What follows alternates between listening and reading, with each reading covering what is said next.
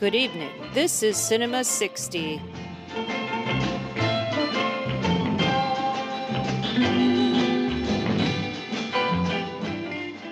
Some young people have started from zero without any continuity in their culture. But I would say we do not have any continuity back to the great cinema of the 20s and early 30s. But still we have one common thing with them. At that time we had legitimate German cinema, and this is legitimate again. Guten Tag, Jenna. Guten Tag, mein Herr. We're doing Germany this week. I noticed. Which is an interesting subject for discussion on a 60s cinema show, because for a good chunk of the 60s, Germany was a wasteland. Really, I mean, ask the Germans. It's the truth. They had a great cinema tradition in the silent era, German expressionism, and then the Nazis came and turned into propaganda, and then the Americans took over and said, you can't make any movies without us approving it first, and all the people who knew how to make movies died, and there really was not much at all going on in West German cinema in the 60s. And what there was really stodgy, like even worse than what the French New Wave folks were rebelling against, the Cinema de Papa.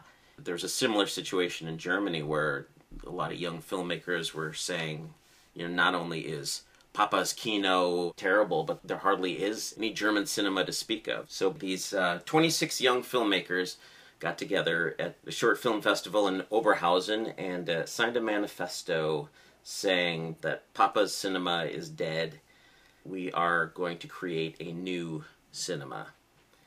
Yeah, apparently movies had been in such a terrible state that when the Berlin Film Festival happened in 1961, they announced that there would be no Federal Film Prize awarded that year because nothing had been made worthy of it. So that's pretty mean-spirited, but also perhaps true. Have you seen much of this early period German, this 50s, 60s stuff that everyone hates? I don't think I've seen much of it. No, I haven't seen any. It makes me want to watch it, knowing that they didn't want to give an award to any of it. I've seen some of those sissy films with Romy Schneider, and I mean, it's Austrian, but I assume that that's kind of typical of what was going on in Germany, just these sappy romances featuring princesses and that sort of thing. I mean, they're hugely popular, but nothing you'd call cinema. Yeah, when the powers that be say that your country isn't producing any good cinema, you know that there's a problem.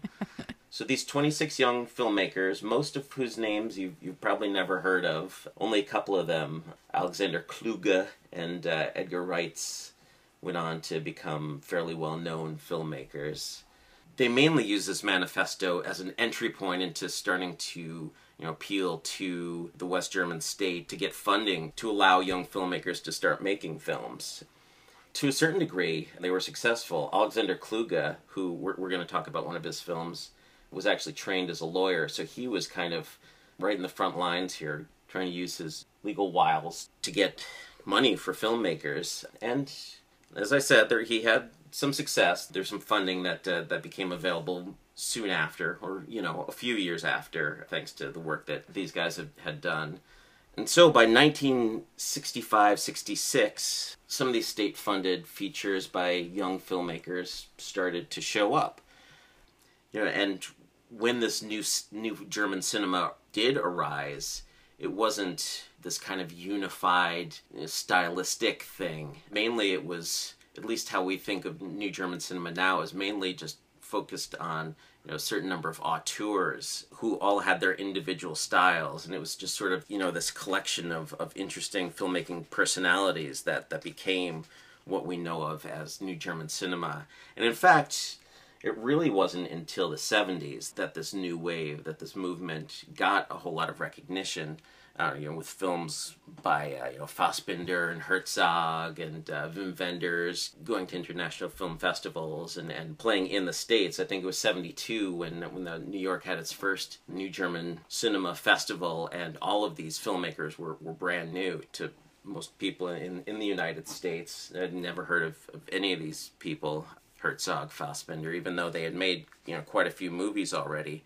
Talking about the new German cinema in the 60s, what we're really talking about is the early films of a lot of filmmakers that, went on to do more famous films. But a lot of what we watched for this episode are, some of my favorites by, Herzog and Fassbinder. So, these are all really good movies. They're just not necessarily the movies that these filmmakers are most famous for. They're also weirdly cohesive. There's certainly very similar themes that everyone seems to be really intensely interested in, and I would classify all of those as self-hatred.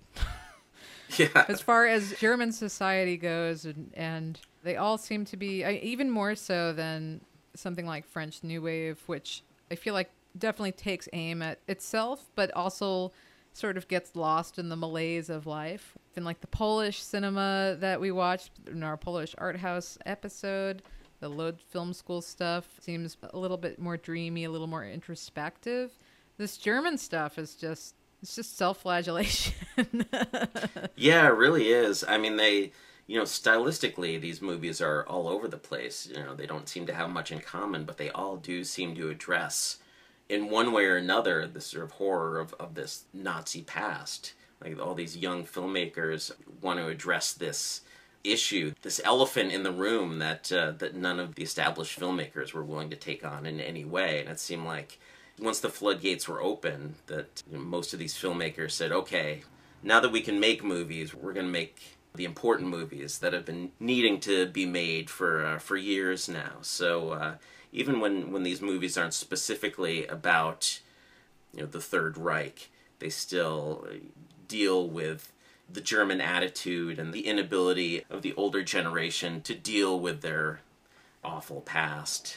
So the new German cinema began with a manifesto, just like Cinema Novo in Brazil did, but it wasn't as specifically political. I mean, the aims of Rocha and those guys in Brazil were all very specifically political, trying to capture what reality is for Brazilians and, be critical of the government. And so they're very, specifically political films. This was not the intention of the German filmmakers, but it sort of just ended up, thematically, all of them having to do with the, cruelty and power dynamics and, what it was that was happening in Germany that could have allowed Nazism to happen.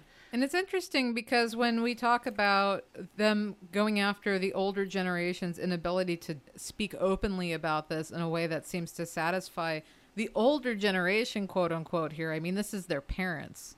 The war was not even 20 years old at this point. But it's also interesting how this all sort of is coinciding at the end of the 60s on this sort of youth wave of rebellion. So not only do you have this criticism of the older generation, and which is deserved and interesting and necessary, but this is also kind of coinciding with that screw you, mom and dad, attitude of like, well, we weren't even born, or we were literally babies. So is this our guilt to have? Why should we feel shame for what our country did when we weren't even around? Yeah, if ever there was a society that deserved to have such a pronounced generation gap, it's Germany in the 60s. But the new German cinema is definitely inspired by the French New Wave, and a couple of the filmmakers that we're going to be talking about, Jean-Marie Straub and Volker Schlöndorff, started their careers in France, working on some of these French New Wave films, and they're sort of, you can see some of the similarities. There's definitely an interest in Brechtian distancing effects and that sort of thing, and just turning their back on traditions. But the French New Wave just sort of seemed like a natural outgrowth of this younger generation wanting to prove themselves and set themselves apart from the previous generation. And it stemmed from the cinematheque culture, and article after article in film journals discussing the nature of cinema. So it wasn't like in France, because there wasn't this whole cinema culture in Germany for this to rise from. So it was very conscious on the part of these filmmakers to sort of create something new, and it didn't take hold right away. I mean, some of these filmmakers had some success, but for the most part, after the mid-60s, when some of these movies first started showing up, they found that their funding was starting to run out because they didn't have the kind of box office success that they hoped. And so a lot of the older filmmakers were starting to use some of the state funding themselves, and were getting more out of the state because their films were actually successful.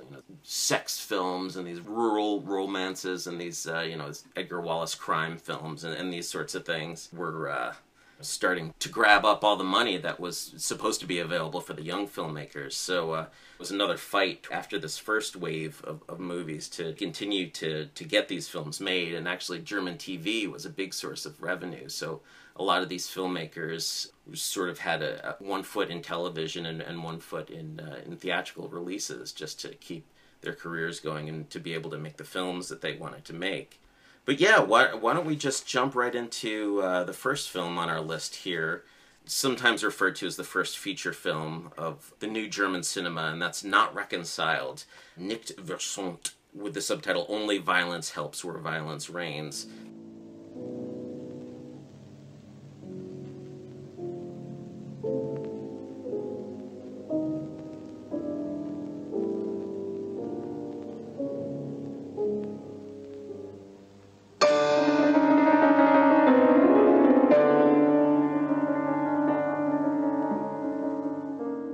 Directed by Jean-Marie Straub and Daniel Vuillet. They're a husband and wife filmmaking team that, for all their future films, they're credited as co-directors. On this first film, it's just Jean-Marie who's credited as the director, but Daniel Vuillet was the producer, co-writer, acts in this film.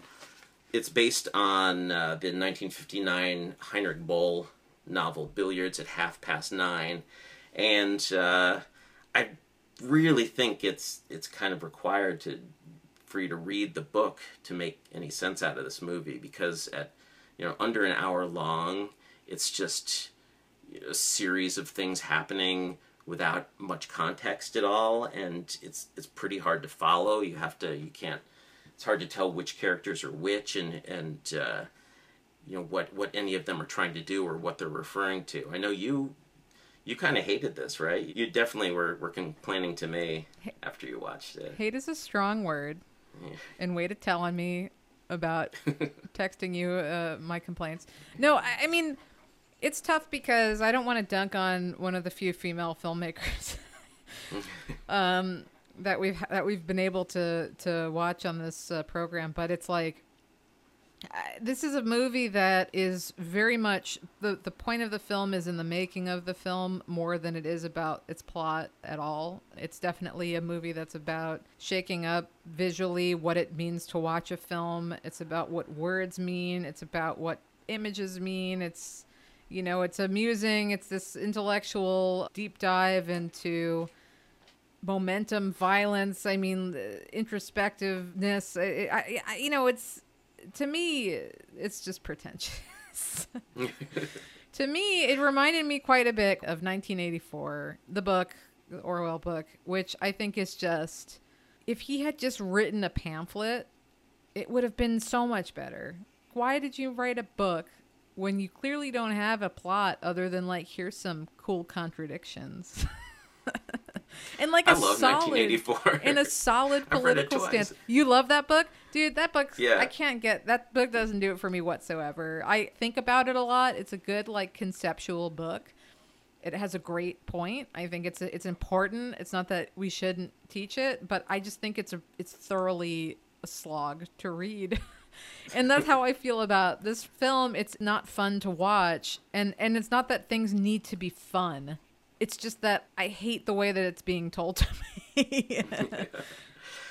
What this movie has going for it is it tells you right up front that it's a challenge. You're going to have to work hard to get this movie.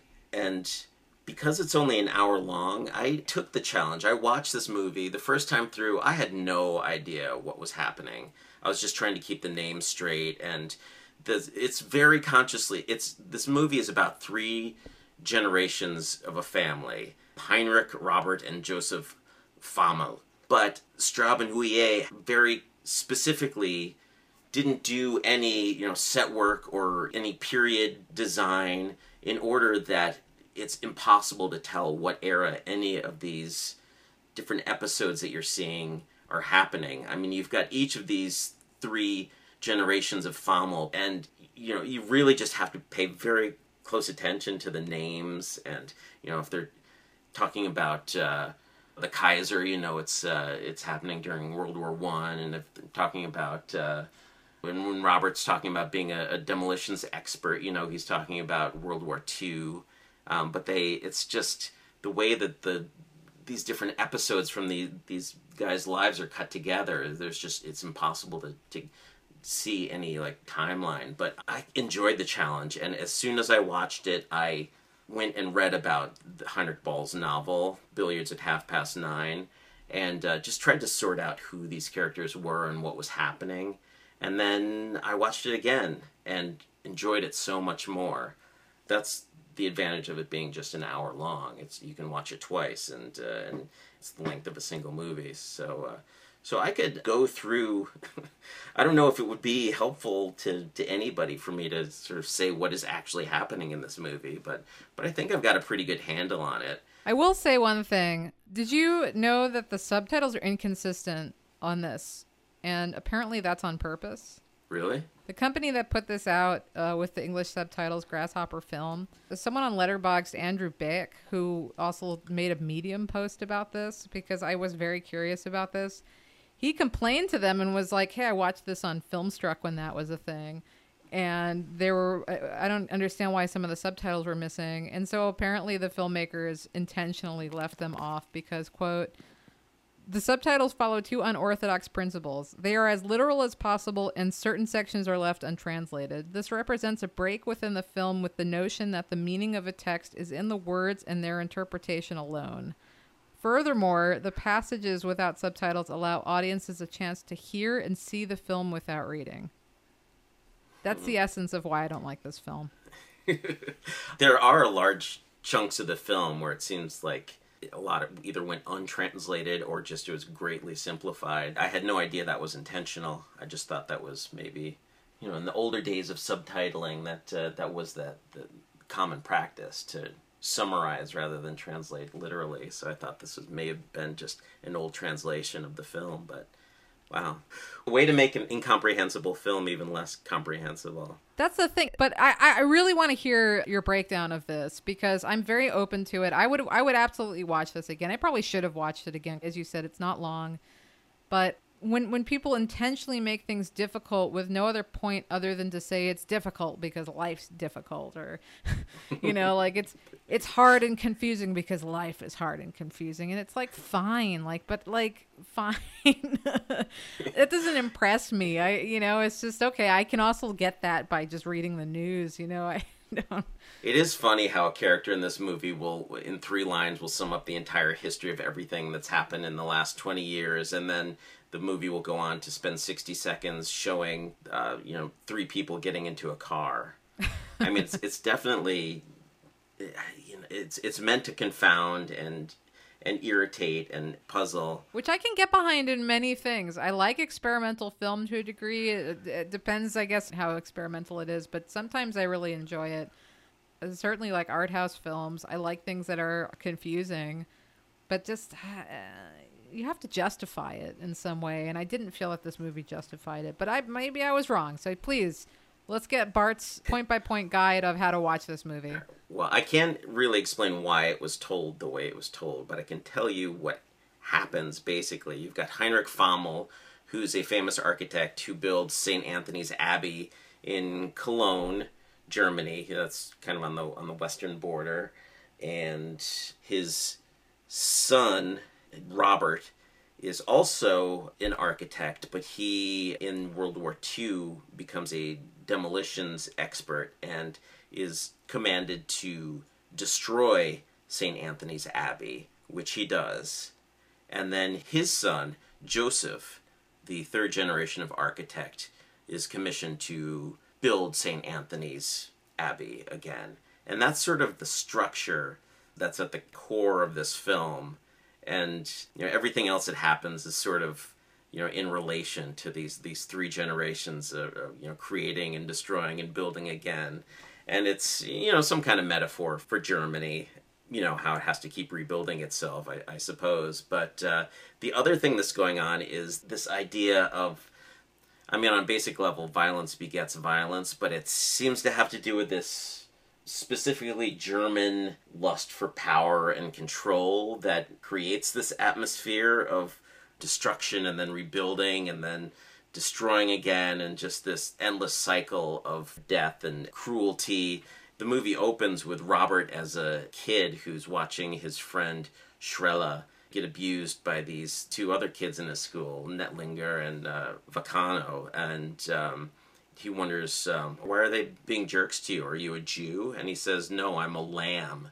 He's part of this sort of cult of pacifism that Robert sort of becomes engaged with. He actually ends up marrying the sister of Schrella, Edith, who is a lamb, and so Robert is sort of connected to this cult of pacifism, and they see themselves as the answer to this ugliness, this violence that keeps this cruel atmosphere perpetuating in Germany, and they keep referring to this, how they'll never take the Buffalo Sacrament. And I had no idea what that was all about, so I looked it up, and it's just something that was made up for Boll's novel, but it's apparently it's just this idea that Germans take this oath of violence and power and control and cruelty. The Lambs see themselves as the antithesis of this accepted way of German behavior, I guess. They see most Germans taking this Buffalo Sacrament, and then they'll never take it. They're committed to pacifism. So, yeah, these are some of the elements in there. You sort of get hints of what it's all about the first time through. It's a little more clear the second time through. It sounds to me like it's pretty much just a lack of control is what you're meant to receive from having watched this to some degree, as at least at one of the main points of it. All of the acting in this is also very intentionally wooden. There's not a lot of camera movement. Everything it's sort of an anti-film. Yeah, and I guess that's the intention. Part of the whole Brechtian distancing thing, and I think it's also, I don't know, I know that Straub and Huillet are influenced by Robert Bresson, and this is sort of taking that Bressonian woodenness and staticness to an extreme. I like this movie as a challenge, but it's not anything to watch for pleasure, for sure. Again, it's interesting. I just found it pretentious. I could not get into this intellectually or otherwise. Their follow-up to this movie, their next feature in 1968, Chronicle of Anna Magdalena Bach, is probably their most famous film. It's still... It's a tough watch, but at least you get a lot of nice Bach music in there, and you do get period costumes in that. And there's no story being told, really. I think that must be my only experience with these directors are this movie and Chronicle of Anna Magdalena Bach. So I don't have much sense of what they're all about, but it's definitely anti-narrative and very all about stasis and just putting you in an atmosphere. And I would say the Bach movie is a better introduction to these filmmakers. They kind of earn your trust a bit with that movie, so it helped having seen that going into this one and knowing that there was something there. There's something worth digging out if not reconciled. So I was up for the challenge. But yeah, don't start with Not Reconciled when you're delving into new German cinema, or you'll probably stop right there. Next up, from the following year, we got Volker Schlöndorff's Young Torless.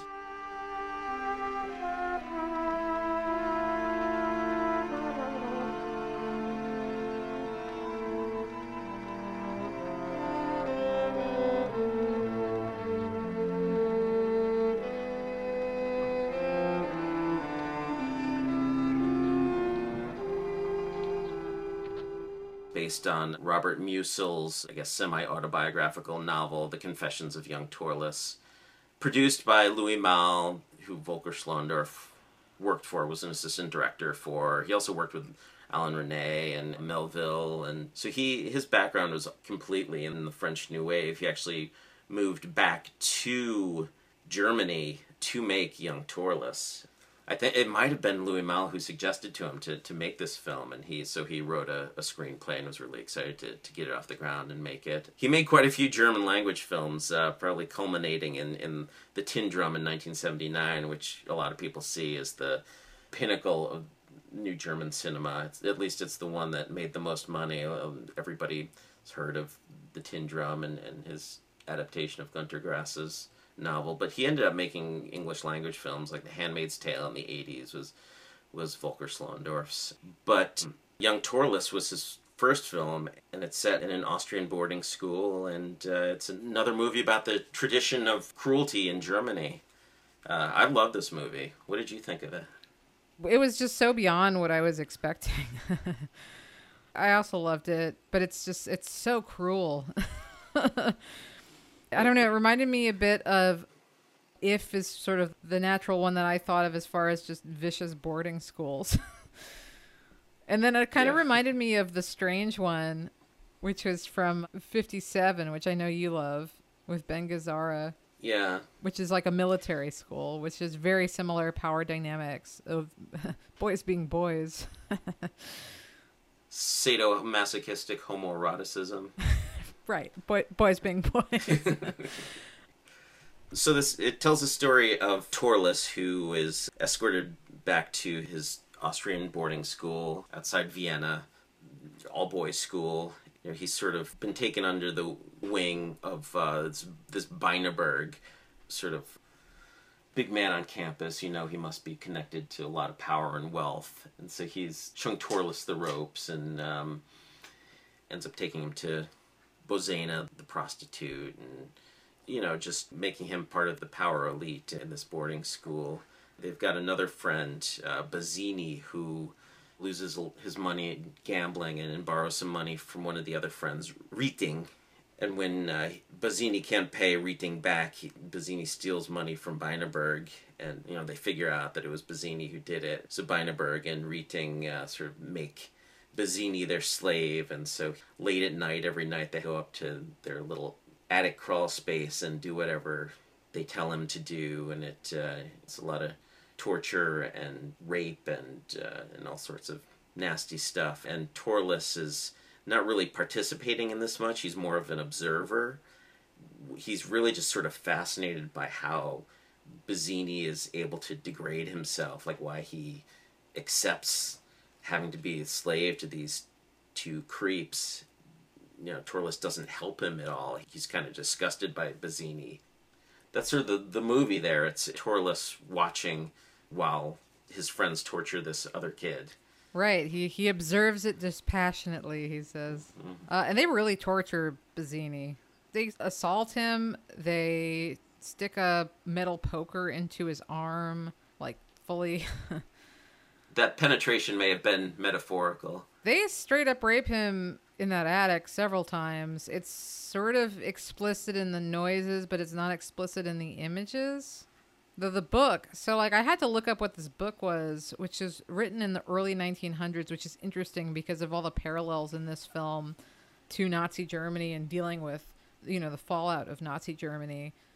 But the book is really explicit in the fact that everyone's engaging in this sadomasochistic homosexual rape of this other boy who is described in the book as being homosexual and then sort of enjoying it, which is what it is for an early 1900s book.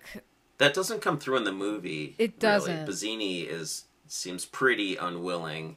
But he doesn't do anything to defend himself besides sort of pleading. He sort of very willingly goes into these situations.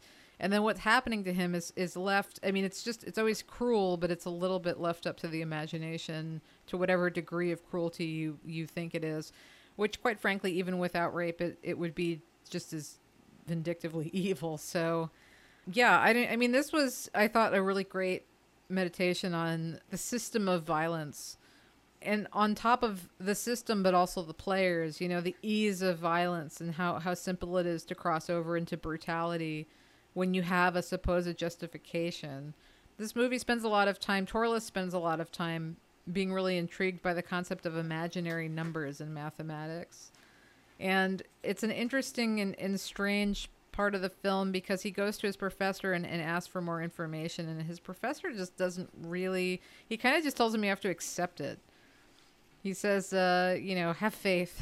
He says everything is about feeling, even mathematics, which is interesting because it's sort of his professor just not wanting to deal with explaining it to him because it's not necessary for him to do his homework. But then it gets interpreted in this weird way as applying mathematical logic to a situation that inherently has more than one outcome. So it's sort of using imaginary numbers in order to show how we can be simultaneously good and evil at the same time, with Torless being this dispassionate observer. Yeah, I love the ambivalence of that whole scene where you're definitely on Torless's side. You're frustrated that the teacher won't explain to him how imaginary numbers could exist or what the point is. And part of it is because the teacher just has this dismissive attitude, like, "Oh, you'll figure it out in a few years. When you learn more, you'll understand all about it. Just take it as an act of faith that it all makes sense eventually." But you realize that is exactly what you have to do with something like imaginary numbers. You just have to accept them as a fact, and you really don't understand what their point is or what their use is until you understand a lot more. So the teacher is being like, as much as you don't want to be on the teacher's side, he's actually giving it to Torless pretty straight. And it is sort of interesting how Torless sort of extends that viewpoint, trying to understand how Bazzini can take this cruelty. He was willing to submit, and how Beineberg and Writing can be so, seemingly his friends, but also be cruel. It's all this sort of gray area. I think Hannah Arendt was probably discussing the banality of evil right around the same time, but that's sort of the big conclusion that's drawn at the end of this movie, is that you are not a good person or an evil person. It's, sometimes you are, sometimes you're not. It's just this inability to see it in these solid mathematical terms as yes or no that Torless has trouble with, and finally sort of comes to this realization at the end. But the problem with that observation is complacency. It's passive complacency. And Torless is, in my opinion, just as complicit in the torture, which is brought up in the film and acknowledged. But I think he's guilty. I mean, it's not even that he's complicit in the torture. It's that I think he's as complicit as those doing the acts. Because just because you can be cruel doesn't mean you should be cruel. I mean, call me crazy. But the other part is there's that scene where Bazzini comes to him and asks for help. He says, "You were nice to me before, I don't understand." And Torless finds himself basically just so caught up in the fervor and the system of perpetuating violence that he can't stand up for it and break it. And when he does eventually try to, of course, it's the world versus this one man. So in that way, it's arguably, not going to go great for Torless. But then again, if only one man stands up, then what could happen then, kind of thing. But yeah, I mean, his great revelation just results in him running away from it, not wanting to be a part of the society. But with National Socialism right around the corner, you know that he's going to be caught up in having to choose sides one way or another very soon. And that's what's so powerful about this movie, is it really gets you to understand the atmosphere of pre-Nazi Germany and what could have made this possible. The thing that gets me and what makes me hate Torless is that there's a final scene where he's sitting in a car smiling. He's going away from it. Boy, what a lesson I learned. And I'm like, screw you. Yeah, well, he's got this superiority complex. Like, he's better than all of the students and all of the teachers. Like, he knows better than everybody now. And no, dummy, you're just running away from it. You're running away from something that you'll never be able to run away from. This was a great movie, and I would 100% recommend it. I think it's the type of film where knowing the plot that we just spoiled to a degree is not going to stop your enjoyment of this film. It was really, but it's intense. And it's less than an hour and a half. This was the second time I'd seen it. I watched it for the first time about 3 years ago. I sat down to watch it this time, and it just flew by. Like, I couldn't believe it was over. It just absolutely absorbed me, and it was over like that. It covers a lot of ground in a short amount of time. I think it's really impressive in that respect too. But the next movie is kind of a nice change, at least from the doom and gloom, and very much French New Wave inspired stylistically, which is Yesterday Girl from 1966.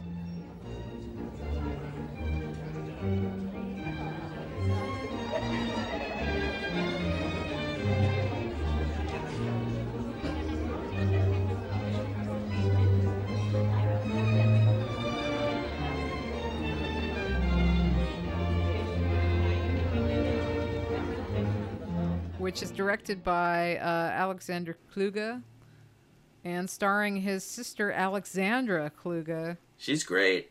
Hoping that both parents are named Alexander and Alex as well.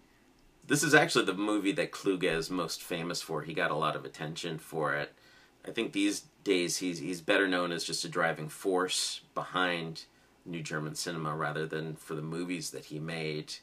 But yeah, this one, it's about Anita G., who runs away from East Germany because she thinks she can have a better go of it in West Germany. But she's arrested for stealing a cardigan, and when she's released, her record sort of prevents her from very successfully finding work and a life for herself, the kind of life that she was hoping to have in West Germany. And she ends up falling back into her old ways and taking on a series of jobs that are beneath her, and requires a certain amount of groveling and ass kissing for her to continue with these sort of lousy jobs that she's able to land. And so you don't blame her for quitting or sabotaging her chances of keeping these jobs. But it's kind of just a lively analysis of how it's impossible to let go of your past. Her past keeps her from succeeding, and clearly she's as much a metaphor for Germany as she is for just the situation of being a young person in Germany at that time. Totally. This was another one where, like Torless, which talks a lot about this idea of observing and feeling like you're not part of the action when you are, or not reconciled, shaking up the viewer to bring you into the moment and make you actually deal with what's actually happening. I feel like Yesterday Girl was completely just about showing a woman who is living in the moment and who is here and who's acting on impulses, who is constantly distracted and who is feeling disconnected because nobody else around her is living in the same world as she is, even though they are physically on the same plane. They are in the same room, but it feels very much like, the West Germany in this film is just completely in a haze. They're all avoiding the topic of dealing with her as much as they're avoiding the topic of dealing with themselves. And so they end up continually scapegoating her as, well, she's not fitting in. It's this sort of typical, well, you're not making enough effort to fit in. And when she does, it goes ignored because nobody's looking at her. They look at her and they see a symbol of failure, otherness, or they think of her as a piece of meat. As a woman, they think of her as stupid because she's not from West Germany, or she's, a little bit disheveled. And then there's so many allusions to dog training and conversations about the importance of conforming, which to me was just especially ironic because there's also this sort of typical anti-communist rhetoric about how, the freedom's lost without capitalism. And here she's coming from the East. It's hard to watch this film and not see her as the only person who's alive. Everyone seems to treat her like this blank canvas so they can project all their insecurities and whatever onto her. She's whatever everyone sort of stereotypes her as, and yet she's the only one who seems to be awake. And it's in the way that this film is shot, it's so jumpy, it's really quick editing. There's even this little animated sequences. It's really lively and disconnected and real, actually. I think it's really well done. Well, it's really scattershot. I mean, some of it is kind of following her story, but then you'll see scenes that might be part of her fantasies, fast motion scenes or that are meant to be sort of comical that couldn't have possibly happened, and just jumping around. I think in general it follows kind of a forward progression, but there are just a lot of non sequiturs in there, like a lot of things you're seeing and you're not sure why you're seeing it. And it's the sort of thing where if you're on the filmmaker's wavelength, it works. Like the best Godard, he'll just take the movie anywhere he wants, just whatever kind of association he has, whatever kind of stream of consciousness idea that, trajectory he has for his film. You're willing to follow him, and you sort of get that, this is so Godard for him to do that. And with Kluge, I maybe I need to watch more of his films, but I wasn't always confident that I could trust that certain things were in this movie for a reason. Like some of it, it just seemed like he had some, I I shot this bit of footage a few months ago. Let me just throw it in the movie for no particular reason. I mean, it doesn't make the movie hard to watch, and you understand what's going on, but there's also this sort of this trust in the audience to sort of just go along with his free associations, and it doesn't always work for me. Yeah, I mean, like, this is a great example of this is the kind of pretentious nonsense that I can get into. Like, I love the scene where she has this fantasy of stepping on this woman's hand, and it's a glove filled with some kind of liquid, and you know, it doesn't really make sense. It's not totally necessary, but I loved it. Yeah, and I mean, some of those non sequiturs like that definitely work and are the most memorable parts, but other times you're like, what am I supposed to be getting out of this? Yeah, I mean, I think when it gets too into her relationships with these other men, it kind of loses steam a bit, actually. I feel like I would much rather focus on her, but in a weird way, you don't get too much about her either. I mean, she is a blank canvas, but it's just in a world of sleepwalkers, a blank canvas is like a bright white light of shining interest. Yeah, at a certain point, she becomes the kept woman of this Peixoto, who's some kind of minor politician who can't really take her out in public because he's got a wife, but everybody knows that he's seeing her anyway. And so you do get a big chunk of the movie where it's just her without a whole lot to do, just kind of hanging out in this apartment that this guy has gotten for her. And I mean, I think it's effective in that, you know, she has the freedom now to do whatever she wants, and she doesn't know what to do with herself, which ends up being, you know, just as bad as these mind-numbing jobs where she has to sell, you know, language learning records on street corners or whatever. She knows what she doesn't want, but she also has no idea what she does want. And this movie really gets that across well and in an interesting way. I love that scene of her sitting on her suitcase in like a green space in the middle of a highway, and we get this really far shot of just a car passing her with them sticking the camera out the window. And it's just this weird, it's just, you just see her so far in the distance, and, you know, it sort of pans around her as they drive. But it was just a good shot. It sort of hammers home that alienation of this. I think it's also an interesting to sort of think of it as, in a weird way, as an immigrant movie, even though it's going from Germany to Germany. You know, she gets treated as if she were a foreigner, despite the fact that here she is in what was the same country not too long ago.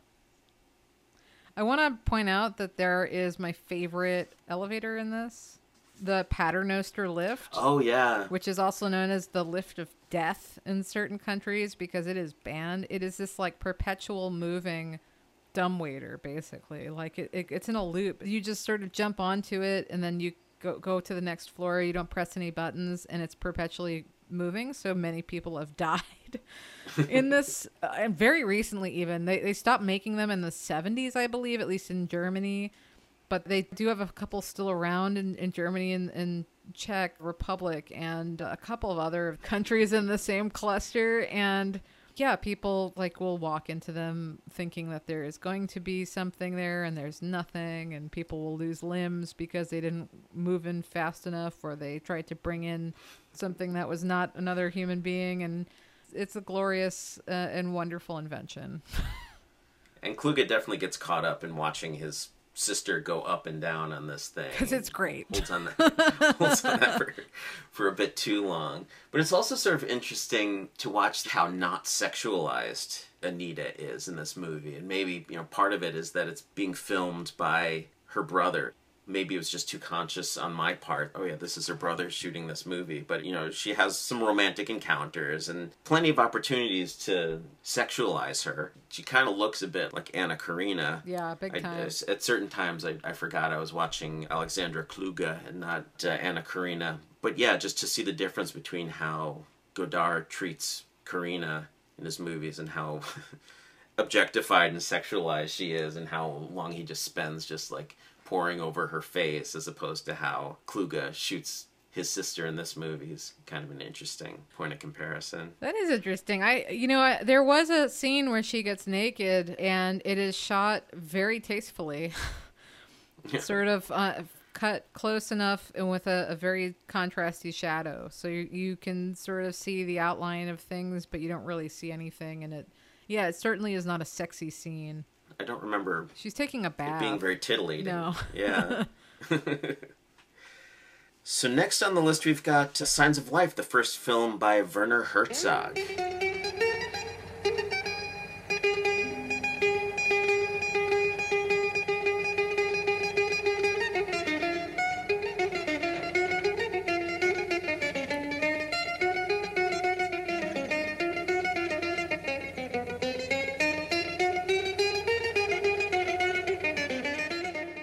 Better known names amongst the directors we're watching for this episode. And I'd never seen this before. In a way, I'm always kind of afraid of the first films of directors I like. I always think they're going to be, kind of student filmish or just, not quite there. Almost movies that didn't have enough of a budget or enough of a vision to create something worth watching. But Signs of Life is great. I really enjoyed it. I mean, clearly it was made on a budget, but that wasn't a detriment. It's about this soldier during World War II, so he's a Nazi, but the fact that he's a Nazi really doesn't come into play at all in this movie.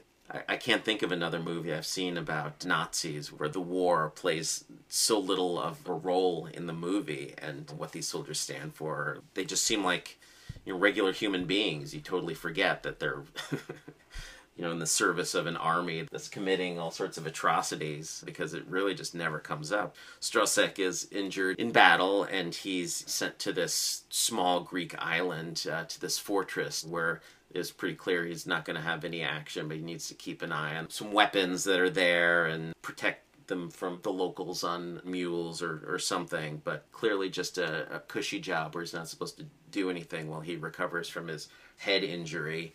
And with him is his Greek wife, Nora, who was his nurse when he was injured, and they get married, and so she comes with him along with two other soldiers, Meinhard and Becker. And so the movie is just a lot of just watching these four characters kill time on this small Greek island with nothing to do. It's pretty fascinating. It kind of reminded me of early Jarmusch or something, and it's equally as funny. It's really kind of deadpan, tongue-in-cheek sort of stuff. The other two soldiers, Meinhard is fascinated by making nature conform to his will. Like, he creates this cockroach trap using levers and science, and he wants to create a circle of 1,000 caterpillars. They follow the tail of all the other caterpillars in a circle for eternity. And the other guy, Becker, is this fort where they're stationed. There was an earthquake, and it unearthed some ancient Greek tablets or something. So he spends the whole time trying to translate these tablets, while Nora is cooks for these guys and does the housework and has an occupation for herself there. But Strosek really just cannot figure out what to do with himself, and is just maybe thanks to this head injury that he got, but he's just slowly going crazy. Not much of a plot here, but he eventually goes full-on Don Quixote. He sees some windmills and tilts at them and wages war on the sun with some fireworks. He rebels against dawn. Only light can fight light. Yeah, entertaining little film. Yeah, I had never seen this, and I was very impressed with this because, as you said, it's so dryly funny, but not, as most Herzog films, you don't really laugh out loud as much as you sort of solemnly nod and know that that was one of the funnier things you've seen. To me, this was almost like a science experiment of a film, because it just felt like a study on inhospitable environments. And the whole thing kind of plays off like a nature documentary in the best way, down to the cockroaches that are being trapped following some sugar into a jar, to the soldiers who are stuck guarding this island where nothing's happening, with nothing to do. It sort of plays off on how we get trapped in rhythms, or we get trapped falling for the same damn dumb things over and over again. In a lot of ways, it reminded me of Woman in the Dunes, which we watched in the last episode. Right. It seems to have the same point, which there is no point. You just have to figure out a way to occupy your mind. Otherwise, humans have no reason to exist. Life has no purpose other than for us to figure out ways to occupy ourselves. Right. I mean, the only real justification he has for going crazy is just how serene everything is. It just decides to throw something at it. Do you think there was any connection with this Strocek and the 1977 Strocek? They're both Mad Men, I guess. I could almost see this being the prequel in a way. It isn't, but they kind of look alike. I mean, I'd say maybe that's the name that Herzog chooses when he's making a movie about Mad Men, but every single one of his movies is about Mad Men, and they're not all named Strocek, so... guess he just likes the name. Yeah, I don't know. It's weird. It's sort of it's a pretty simple and straightforward film, I guess. There isn't too much to discuss unless I just sort of get into all of the lines that tickled me, like the fact that he shoots the entire town with rockets and all that he gets for all of his hard work trying to attack this town as a dead donkey in a scorched chair. You know, and I also love the placid music that plays throughout this. It's just totally undercutting any of the action. Whenever he goes wild, and there's just sort of this serene, like, well, there he goes, getting wild again. You know, it's just, it really feels like you're watching him behind glass. It's interesting how this movie is the only one we watched that's specifically about Nazis, but it doesn't seem to have as strong... The theme doesn't seem to be about trying to come to terms with a Nazi past. I almost wonder, I mean, clearly, just for plot reasons, these had to be soldiers, but it's also just so loaded for a German filmmaker to have German soldiers during World War II in a film. I knew there had to be some kind of commentary in there, but it really just, the movie seems more philosophical. I mean, I think the connection there is going to just be that as a soldier, he should be fighting. Naturally, this is his natural habitat, and here he is in this serene town, locked with a bunch of other people, having been injured, and he can't fight. So he basically has to come up with something else he can rail against, which then kind of removes humanity from the situation. But I do think that there is a degree. I mean, you can say there's a certain type of person who enjoys being in the army versus those who were just drafted into it, but... Part of when he goes crazy is when he, having been injured, he finally asks his superior, I actually want to go out there. I'm bored. I want some action, which is when he sends him, he says, you can do this one patrol on the island. Nothing's going to happen. You're not going to see anyone, but you know, you can just sort of get your legs again and see how it feels. And of course, this is the time where he runs into all those windmills and then just like starts shooting them like crazy and has to be subdued by his friend, who later, you know, sort of tells on him, and everyone's like worried about him. They say, hey man, maybe you should, you know, leave. Like maybe the army isn't working out, which is when he then rebels against everyone. If there's any commentary here, which I agree it's not a strong one as far as war goes, but if there's any commentary, it's just in this idea of a soldier's place is to kill, and if he's not killing, and if he's, you know, if you pick up a soldier, and maybe just the irony of picking up a soldier and placing him into this totally happy and content and peaceful area, and then not giving him any chance to readjust, and he's still on duty technically, but he's like a chicken being hypnotized. Yeah. No explanation. So let's move on to Katzelmacher.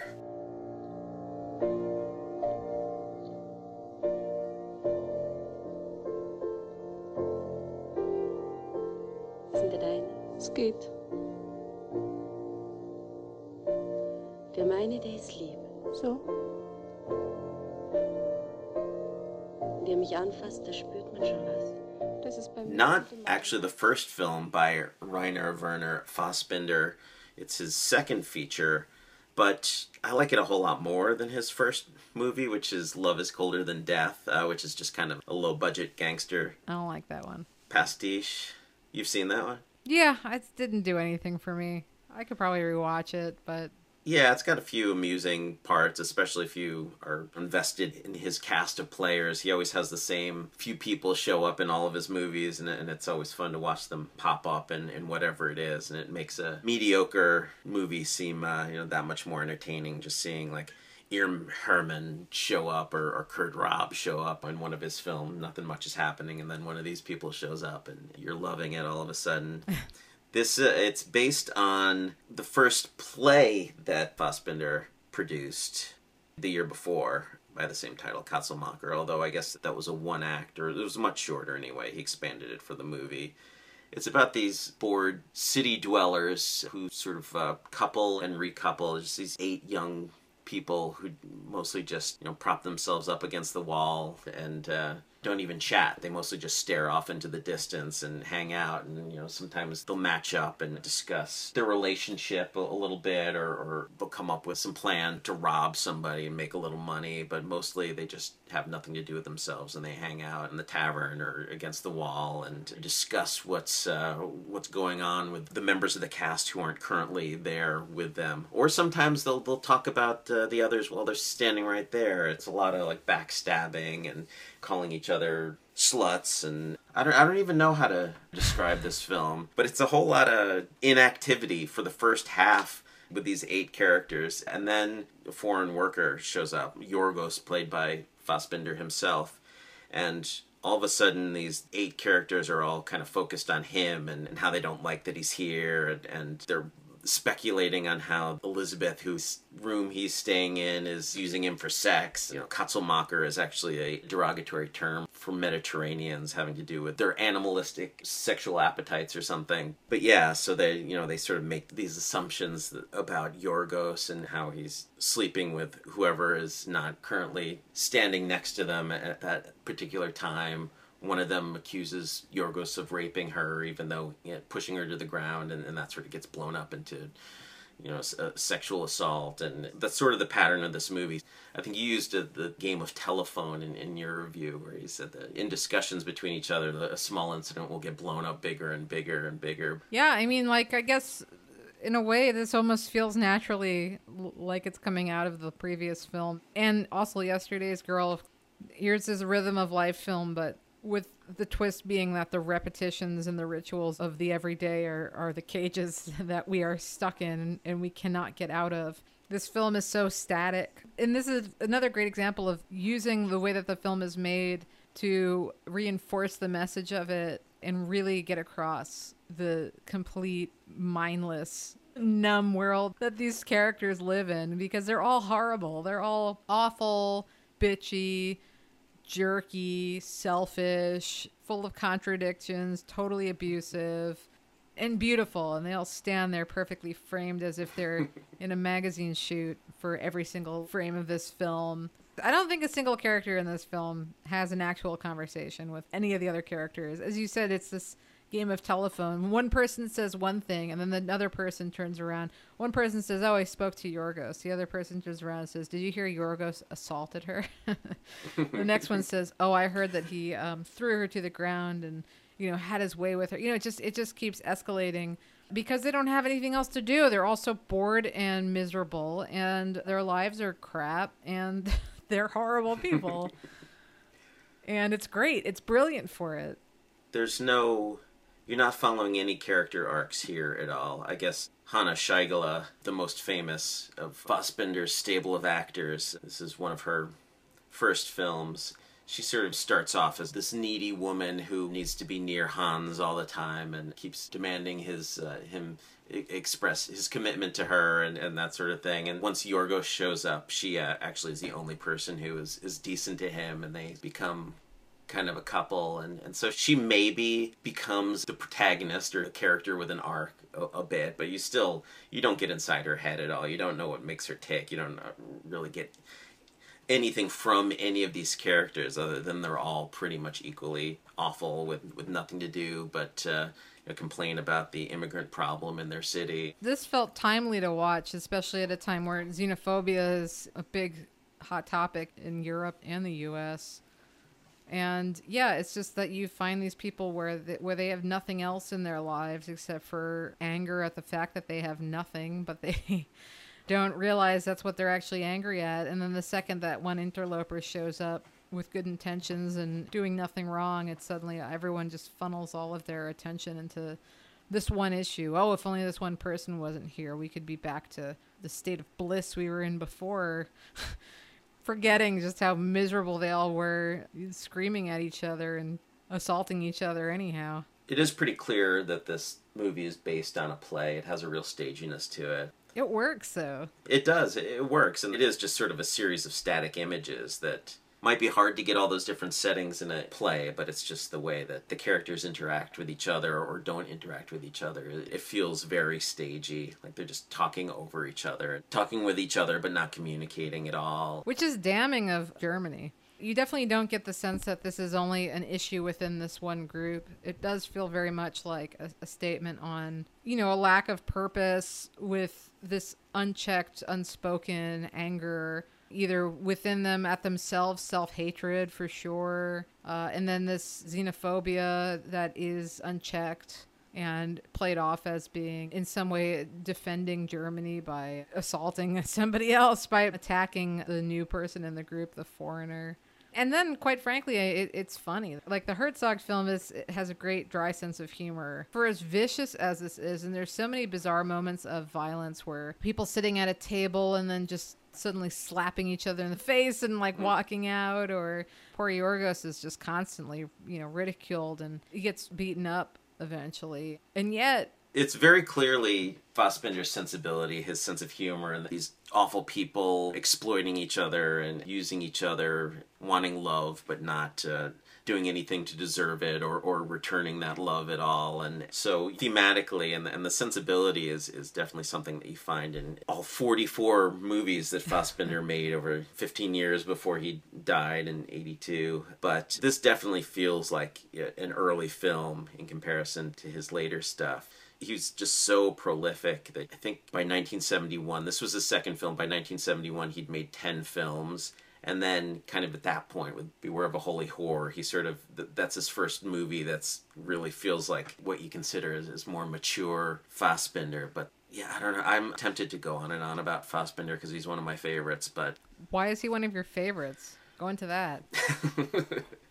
I love cruelty, I guess. So this episode was made for you. Yeah, well, if you thought people treat each other really poorly in Katzelmacher, wait till you see hunting scenes from Lower Bavaria.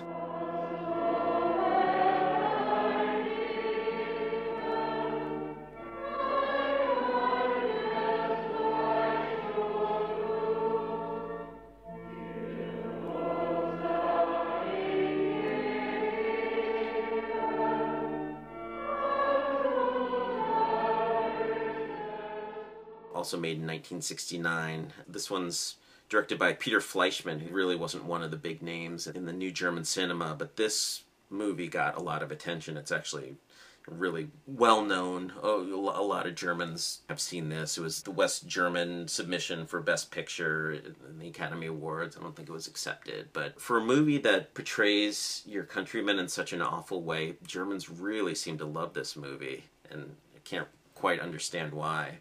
I mean, I think it's a great film. It's based on a play by Martin Speer, who's actually the lead actor in this, plays Abram. It's set in this small town, and Abram has been off, no one knows where, but eventually it comes out that he was in jail, and then it eventually comes out that he was in jail for some kind of homosexual act. And then news spreads around the town. His mother, Barbara, is completely ashamed of him and won't talk about why he was gone or that he was in jail. But then once everybody finds out that Abram is gay, then, you know, everybody's talking about it. And Barbara wants Abram to leave and get out of her life and stop shaming her.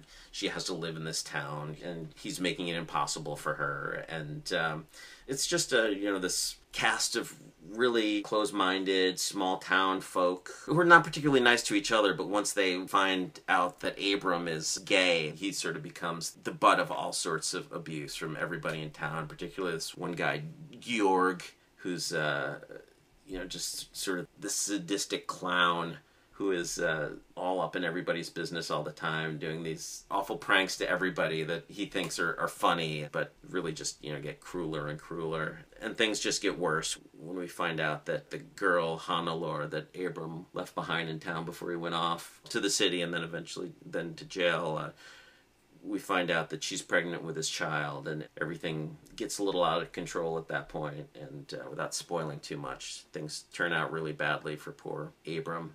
But this is a really damning movie. Of all these damning movies we're watching, this one is probably the most horrific portrait of German people. one of the most popular genres in the 50s for German film and in the 60s. One of the cloying genres of Papa's Kino is this Heimat film, these rural romances. So this movie is kind of turning that genre on its head, and instead of these idealized simple country folk who lead these pastoral lives, you get these cruel, closed-minded people who hate anything that's outside of their experience. This is every issue we've brought up in all of the previous films on steroids. You have miscommunication, you have cruelty, you have bullying, you have aimlessness, you have anger. The people who are actually accomplishing something. So it's a bit like the Fassbinder film in that way, because Abram, he's not a perfect person, but he's going around helping everyone all the time. You know, he's there to do work. He's got mechanical skills, so he's helping everybody fix whatever they have broken, and you know, there are things that haven't worked in months. They're finally working now because Abram is around to fix them, but in spite of all that, they're still awful to him. Oh yeah, all they do is berate him, and I mean, and just really evil too. They get to the point, I mean, there's a scene where his mother screams, "I hope they beat you until you leave." You know, because she's railing against the fact that he's against nature, which is sort of interesting, because this accusation of him being gay is not, I mean, later on it sort of gets proven that he's at least bisexual or something, but you know, it's not substantiated at the point at which they're really raining all of this hellfire on him for it.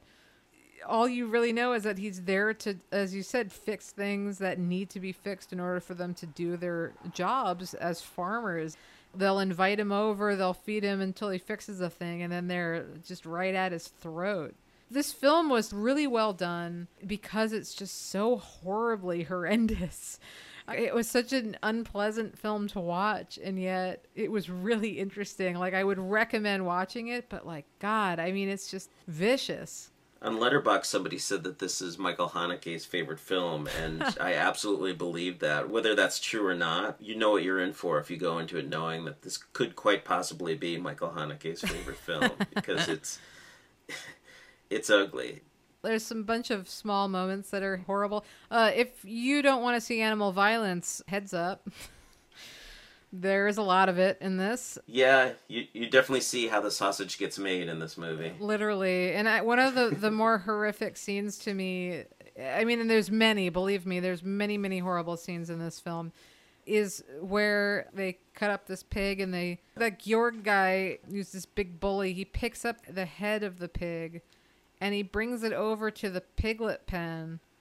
And he shoves it in there and, like, makes noises, and all the little piglets are sort of, like, sniffing at it. And then he's like, ha, ha, ha, and he walks away from it. And I was like, that is just the most horrible thing. I mean, I eat meat, but that's the shit that makes people turn vegan. So if you want to be vegan, maybe watch this movie. And that's not even the worst thing that happens. It's honest. I think if you eat meat, you owe it to yourself to watch this movie, because this is where your meat comes from. Hopefully with less serial killer vibes. A little too Hannibal Lecter. Any final thoughts on this movie? It's the pointed finger of justice towards rural German attitudes, as a very clear stand-in for old German thinking. Without all the machinery, I mean, like, this could have been anywhere from, like, the 1920s to the 1400s in some ways. But the biggest tell of it being 1969 is there's scenes of this airplane going above the town that everyone sort of pointedly notices, and then goes right back to their small-minded attacking of each other. That and the patterns and the prints on everyone's clothing, it looks really funky. But it's shot in black and white, so you can't tell. And you get a really tiny role from Hanna Scheigele in there, and her hair is so 60s. But it's interesting then to go from this sort of railing against old people to the next film, which is a celebration of youth. Which rails against old people. Yeah. I'm an elephant, madam.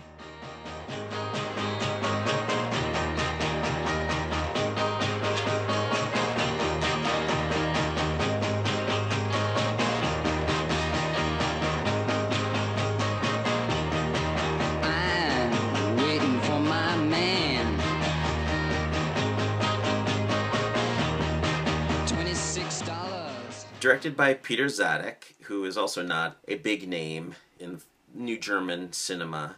But this movie kind of stood out from the pack as a real generation gap. We're young and we're here and we're taking over, sort of middle finger at the status quo kind of movie. Soundtrack by Velvet Underground. I'm Waiting for the Man is used really well in this movie, repeatedly. Easily one of the best soundtracks we've had so far. Yeah. So many of the best moments in this movie are just the matching up of image and this great rock and roll of the era. I would be surprised if Wes Anderson ever saw this movie, but it really has that feel of, I know Rushmore isn't one of your favorite movies, but this movie definitely has that sort of combination of 60s rock and showing the when a character comes on the screen for the first time, it puts the name up on the screen, right, along with this garage rock music, and it really just has that playful, youthful attitude that Wes Anderson loves so much in movies of this era and picked up and used in a lot of his movies. I can see it totally. But yeah, it's these seniors in high school who are a month away from graduating, and Rule, our main character, who's a real dissatisfied, rebellious type who thinks everything that the teachers has to say is garbage, and the filmmaker clearly is on Rule's side because it makes all of these teachers look like complete idiots. The students will ask the history teacher to explain to them all these revolts they see on TV. Can we talk about that? What is that all about? Can we talk about that a little bit? And the teacher says, "Oh, we'll talk about that a week from Wednesday. Right now we have to talk about this old poet who has no bearing on anything that's going on in your lives right now." And it sort of alternates these really lively scenes of these kids in the streets. You're protesting, just going up against these cops, and we don't even know exactly what they're protesting. Cross-cut with these stodgy teachers up on the balcony of the school, sipping their tea very delicately, and standing in very symmetrical patterns, and you see the principal of the school like analyzing these figures. Every student is just a number on a chart. It's hard to know how to summarize the plot because there isn't a whole lot of plot. It's just a lot of juxtapositions of kids being kids and the older generation just having no clue about what's going on and having nothing to offer these restless kids. And at a certain point, the movie takes a real turn. There's a swastika shows up on the side of the school, and Rule takes credit for, whether it's not even clear whether he did it or not, but just everything that gets stirred up by this incident of the swastika being painted on the school, like he's loving it. And the movie sort of cuts to this documentary footage of what must be an actual similar incident where you get people on the streets reacting to the swastika that's been painted on this wall. The most damning part of this movie is where you have these old people who are reacting to this confrontational swastika. It almost seems like just being reminded that they have this Nazi past is an offense to them. It's not even so much what the swastika represents, it's the fact that these young people have had the gall to remind them that they have this history that they're not reconciled with, that they have not been able to deal with yet. Right. It's the whole being offended at the term racist while not acknowledging that you're doing and perpetuating racist ideology. This is definitely the most interesting part of this film that is otherwise pretty, I don't know, like a bit flippant. It reminded me that the first half of this film reminded me of Wild in the Streets, which is a movie that we watched in our first ever episode of Cinema 60. And it was all about just like, we're here, we're young, and screw old people. And that's a bit what they're kind of going for in the beginning of this. It's really stylish and quick, and as you said, amazing soundtrack. And irreverent. There's a whole bunch of stuff that just doesn't make any real sense. Like Rule dresses like a Native American and whatever that's meant to represent at this protest, and stands up to the police who also don't know really what to make of him. Or there's a part where he decides to just go full on anarchist. At first, the students kind of think that he's on their side as far as organizing against the teachers, and the teachers think he's being a smartass. But he sort of, as the film progresses, he just gets more and more anarchistic. And pointless. He's just sort of doing things for the sake of it because everything's meaningless. And there's some line where he shows up inside of a display case and he says, "Prove me objective. I'm not a Kiwi." And everyone's like, "Wow, that's really, you really blew my mind, man." You know, like in a weird way, the whole film feels super tame considering it's kind of boils down to a protest film. And I wasn't sure if that was just because it's German or because it doesn't really have that much to say. It certainly has a lot of energy, but as far as its point, or at least as an ideology behind it, besides just youthfulness, I didn't really get that there was much here. And most of the protests that these students are doing are so ordered and just well organized to the point that they will protest for a very specific amount of time. Like the teacher says something and then they all in unison will repeat like, student rights. And then immediately the teacher's like, "Okay, quiet down." And everyone just immediately is quiet. They're like, "That's fine." And then someone tries to I think Rule starts to try to restart the chant and everyone shushes him. But then, it takes that turn where it gets into this sort of documentary footage, which is really interesting. And I could have, in a way, watched a whole film of just that. It reminded me actually a bit of William Klein's stuff in the Far From Vietnam film that we watched, but we didn't discuss yet officially on Cinema 60. But you see all of these old people, as you said, getting offended about just having seen the symbol. Then one person walks by and says, "Reminds me of better days," which is also sort of creepy. And then you get Rule, who basically starts to yell about all sides is bullshit and it's not my fault. I wasn't even alive. Why should I feel bad about it? Which is interesting, whether or not you feel that he is responsible. I mean, it's this sort of ridiculous burden of country. I mean, it is a genuinely interesting topic to sort of think about, whether or not you feel like, screw you, Nazi. Well, and it's also not... If it is in fact Rule who painted it, he hasn't done it as a symbol of hate at all. It's painted on the school, and I think the idea is that he's pointing out how fascist all the old ideas are and the way that the school is run, and how, just being numbers on a grid, or, having to learn out of these textbooks that have nothing to do with anything that's going on in these kids' lives. Part of the point is just what you were saying, that you've got these rebellious kids who sort of have this model of revolt that they see on the TV, and it's all so organized and it seems ineffective. And Rule is also he's lashed out at the older generation, but he's also he becomes this manic anarchist because the kind of fights that his friends are putting up are pretty pointless. They're too managed, they're too tidy, they're too all in accordance with the way that things are supposed to be done, which is exactly what's wrong with this country. And so his ultimate act of rebellion is to get himself expelled a week before he graduates from high school and can be free of all this nonsense. See, it's funny, I kind of felt like the swastika was more just showing how politics can be more circular than it is linear. And that he sort of is this true anarchist, and that he sort of fights for both the right and the left, as it were. It's like his dip into fascism and sort of seeing the power that he gains from it. That it stops the entire town square and everyone's standing there screaming. And then there's that scene where it opens on this Jewish guy yelling at him saying, "You killed millions of my people." And Rule saying, "Well, I don't know what you're talking about. I didn't do it." I don't know. It felt like a Rule I wasn't terribly sympathetic towards in that moment. No, and in general, he's not positioned as a role model for youth of today. I mean, I think he's able to point out some valid criticisms about the generation gap and how both sides have some big problems. But he himself is just too antisocial, too uncontrolled to be any kind of hero to anybody. That's part of what I really liked about this movie. And it was just so stylish. It was just so lively. It was just fun to watch. Yeah, I thought this was sort of... It had moments of greatness, but overall it didn't totally come together for me.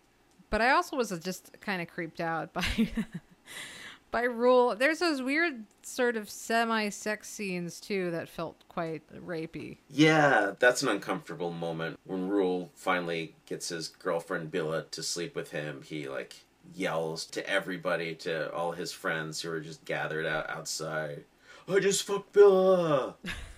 Definitely hate him in that moment. Yeah, and he's like, and it sucked because she was a virgin. Yeah. Yeah, it was no good.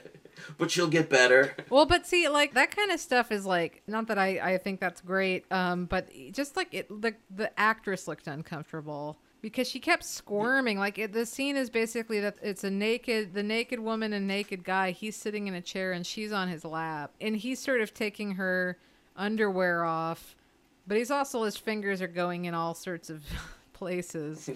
And she just keeps shifting and stopping him from basically penetrating her. So it's just sort of like, it just feels really uncomfortable to watch. Like, I don't know that that's the case, but it was definitely, I don't know, unnecessary, I guess, at nicest.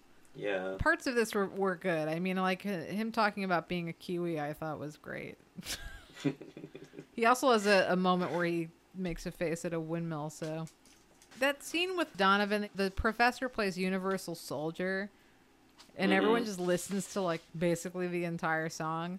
Were they making fun of Donovan? I think so. I had that same were. question though. And I'm kind of like, that's my boy Donovan. Come on, he's made of flowers. I mean, I think what it was just pointing out was that this is such a passive form of rebellion. Just to have a teacher play this song in a classroom is, just sort of invalidates the whole spirit behind it to have it in that setting. Yeah, the stuff with the teachers trying to appeal to their students was pretty great. I enjoyed this movie. It definitely is very flawed, but I got a huge kick out of it. Yeah, so that's the early days of New German cinema, which really flourished in the 70s and early 80s. So in the 60s, we didn't get anything by Wim Wenders, who became one of the biggest names in the movement. There are actually quite a few fairly well-known female directors who are associated with New German cinema. Margareta von Trotta, who was actually married to Volker Schlondorf for a long time, actually. One of the most well-known of the New German directors, Marianne and Julianne, and other films, a real kind of feminist icon. Wolfgang Petersen is associated with the movement, and he did some pretty interesting stuff in the 70s before he became a big Hollywood director. He did Das Boot in 79, and then he went on to do, Perfect Storm and Air Force One and a bunch of real Hollywood garbage. A lot of these filmmakers now are not doing anything terribly interesting. They sort of became what happened with some of the... No, actually I'm going to say it didn't happen so much with the French New Wave directors, that they sort of became the types of directors that they were critical of in the start. A lot of them, even if their movies weren't as vivacious anymore or connecting with audiences, they're still sort of always trying new things and being experimental. But a lot of the New German cinema folks... Volker Schlondorf in particular, and I don't know, Werner Herzog is still following his own path. Wim Wenders is kind of Hollywoodized himself a bit, but they all sort of became these sort of mainstream directors that they were fighting against initially, so that's kind of interesting. All of the memes about Herzog going from trying to shoot actors on set to crying over Baby Yoda is one of my favorite things. I just saw him on a Rick and Morty episode. Really? Yesterday. But yeah, I think New German cinema is interesting because it really was a fresh start for West German cinema. I mean, there's really nothing to watch until these young filmmakers decided, hey, we've got to jumpstart this industry. We've got to start making some interesting films and making Germany relevant again. It's a new wave that's actually not running counter to much of anything of note. It's just a fresh start. And I think that's why maybe a lot of these filmmakers ended up kind of mainstreaming themselves as they went along, because their goal was never to be making films for just a select few. They just wanted to be the new film industry of Germany. Whenever you throw a bunch of money at young upstarts with artistic inclinations, I feel like it's really rarely a bad idea. I mean, I found this all really fascinating. This certainly made me want to check out German directors that I've been ignoring. Certainly, you can see why the frontrunners are the frontrunners to me. I mean, like, I think that Fassbinder, his film is fantastic. It's stylish and it's weird and it's really unique. Herzog also had that just perfect degree of humor that ran through it. And, you know, the rest of these, they were very memorable. I mean, this felt like one of our best and most consistent 7-film watch for an episode in a way. Like, there's really nothing that I couldn't stand. Even the first film, I mean, I don't like it, but it doesn't mean it's not a good movie. Don't get me wrong. It's not my kind of movie, but it was interesting, and the whole thing is interesting. And these other films, I mean, despite just how shockingly violent and ruthless and mean they all were, but that was exactly what was great about them. I mean, like, I felt like watching this now, I was like, boy, I wish we had a movement like this right now in America. You could almost just, you know, dub this in English. It would make as much sense currently. Yeah. Well, I think there's a whole lot of self-loathing in American society right now, so maybe the time is ripe for this kind of finger pointing. Maybe this is vaguely cultural, but it's like, I'm down with that German way of just bluntly telling it like it is. You know, like, I get a lot of satisfaction out of being able to sort of look someone in the eye like that and say, hey, you're terrible and you're killing society. You know, like, it's not something you can really say to any one person who isn't a public figure, I suppose, but I think it's worthwhile. I don't think that none of these films feel like they're going after the end of anything. They're trying to put a stop to something that they see perpetuated continually and has been sort of unconsciously perpetuated, which is, as we mentioned, a theme in every single one of these. It's this idea of unconsciously either perpetuating violence or ignoring something that you are doing to other people and not ever naming it. And I think that the only way to break that kind of cycle is to name it, is to bring it out, to say, this is a problem. This right here is an issue. And whether you're doing it on purpose or you're doing it because this is the society that you've built for yourself within your little weird bubble and in your fish tank, you know, it's like, this needs to stop. I think that's commendable. And it furthers the conversation. You know, it's not a matter of just saying, like, you're horrible, period, goodbye. It's a matter of, this is terrible and we have to stop this in order to fix it. It's a continuation of something. It's an attempt to step forward in society as they have in these films. I love this selection of movies, and I think you're right. This is possibly the strongest we've had so far. I just want to keep watching new German cinema. This definitely didn't burn me out on it at all. Like, after watching all those Sophia Loren movies, I didn't say, oh, I've got to watch all the rest of them now. But now I want to watch every Fassbinder film I haven't seen, every Herzog, just all of them. All these movies I've been reading about. It's all good stuff. Agreed. 100%. Yeah, I can't believe we have to wait until we do Cinema 70 to talk about the rest of the movies by these people. I want Cinema 70 so bad.